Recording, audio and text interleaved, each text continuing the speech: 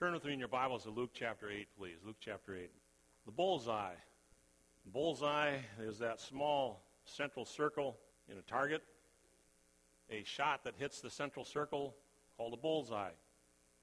Have you ever felt like you were the bullseye? In other words, you were the center of the target and you kept getting hit? Someone said one time, boy, they're having a bad week. And the other guy said, no, they're having a bad year. And the other guy said, no, I think they're having a bad life. They're the bullseye. The bullseye is that small central circle in the middle of a target, a shot that it hits this central circle. In Luke chapter 8, Jesus is going to take his disciples up close and personal to a real-life test of their faith. Often it's when we are the bullseye.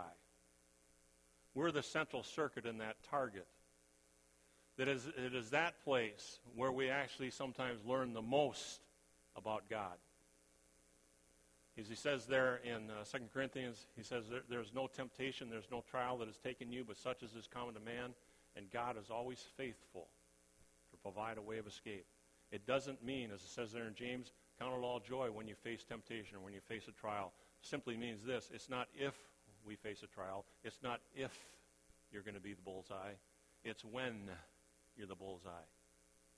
And Jesus is going to take his disciples here, and he's going to put them in the center circle of the target because they are the bullseye.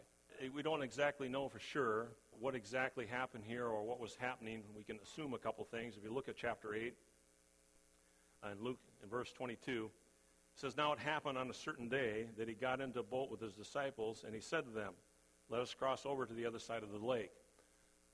What certain day was that? Well, what precedes this, there was a great deal of teaching that went on. We know that there was probably a great multitude that had followed him, probably on the hillside. Apparently, rather than walking back where he was going, he got in a boat with his disciples to travel a little bit quicker.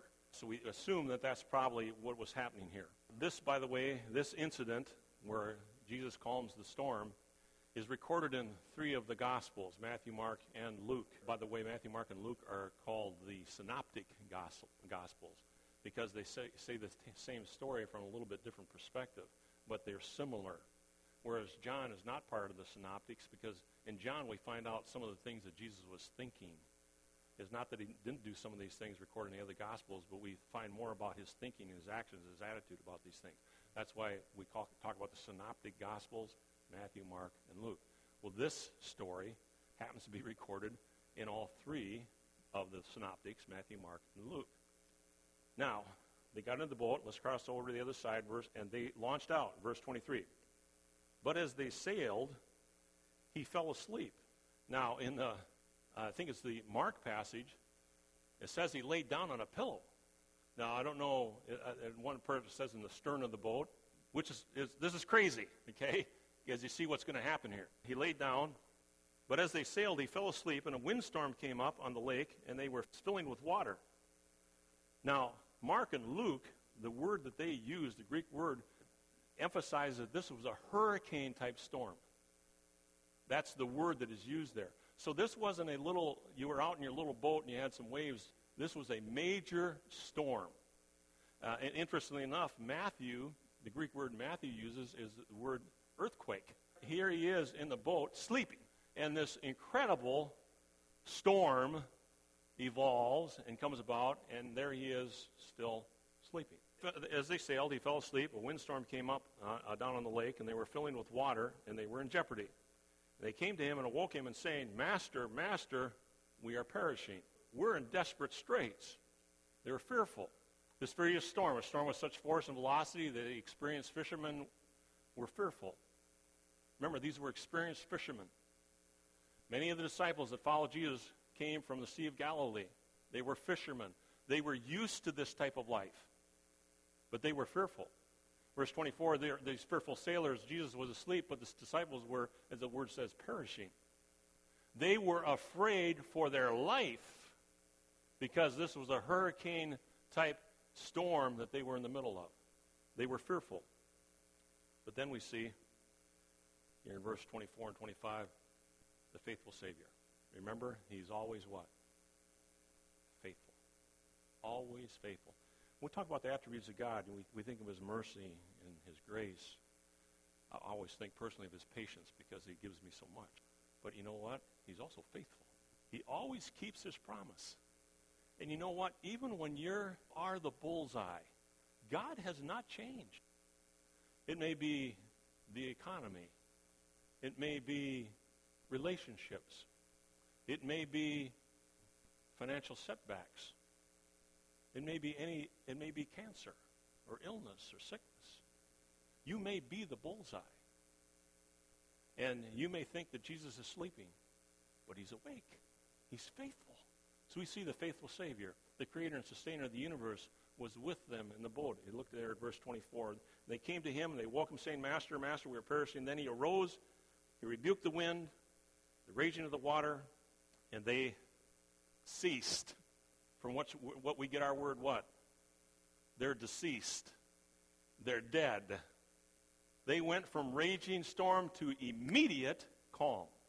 They had the creator of the universe in the boat with them that has the power and mastery over the creation itself. Even though you may feel like you're the bullseye and you're being hit time after time after time, he can calm the storm in an instant as soon as he's ready, as soon as you've learned the lesson you need to learn, but God is still faithful. Which brings us to this. This is my point. The disciples looked out and saw danger. They looked within and they saw fear. But when they looked up, they saw Jesus. Are you looking at the target? Are you looking at the bullseye? You feel like the bullseye? Look up. Look up. One of my favorite poems, and as soon as I say this, you're going to say, that's one of my favorite poems. Footprints in the Sand. One night I dreamed I was walking along the beach with the Lord. Many scenes from my life flashed across the sky, and each scene I noticed footprints in the sand. Sometimes there were 2 sets of footprints. Other times there were 1 set of footprints. This bothered me because I noticed that during the low periods of my life when I was suffering from anguish, sorrow, or defeat, I could see only 1 set of footprints. So I said to the Lord, you promised me, Lord, if I followed you, you would walk with me always. But I noticed that during the most trying periods of my life, there have only been 1 set of footprints in the sand. Why, when I have needed you most, you've not been there for me, the Lord replied. The times when you have seen only 1 set of footprints is when I carried you. Or look within, we're going to see fear. Look out, we're going to see trouble. We need to look up. Cheap grace, costly grace. You need to be more like him, not make him more like you. Footprints in the sand. Let's pray. Father, we thank you, God, for the word. We thank you for this simple story as we think about the storms of life that often we face. But yet you are faithful. You are always there. God, help us to take our eyes off the circumstances and put them on the God of the circumstances. As you are still in charge, you're still in control. With heads bowed and eyes closed, if you're here this morning as we celebrated communion, as we talked through these things, and you say, Pastor Ken, I don't think I'm saved. I've never accepted Christ as my personal Savior. I honestly do not know, but I would like to know. Is there someone like that we share the gospel with? Others to say, Pastor Ken, just pray for me. I'm the bullseye. I need to start looking up. Anyone like that? Others? Father, I pray. Thank you for carrying me. Thank you for carrying our church. Thank you for carrying us. Thank you for caring for us. In Jesus' name we pray. Amen.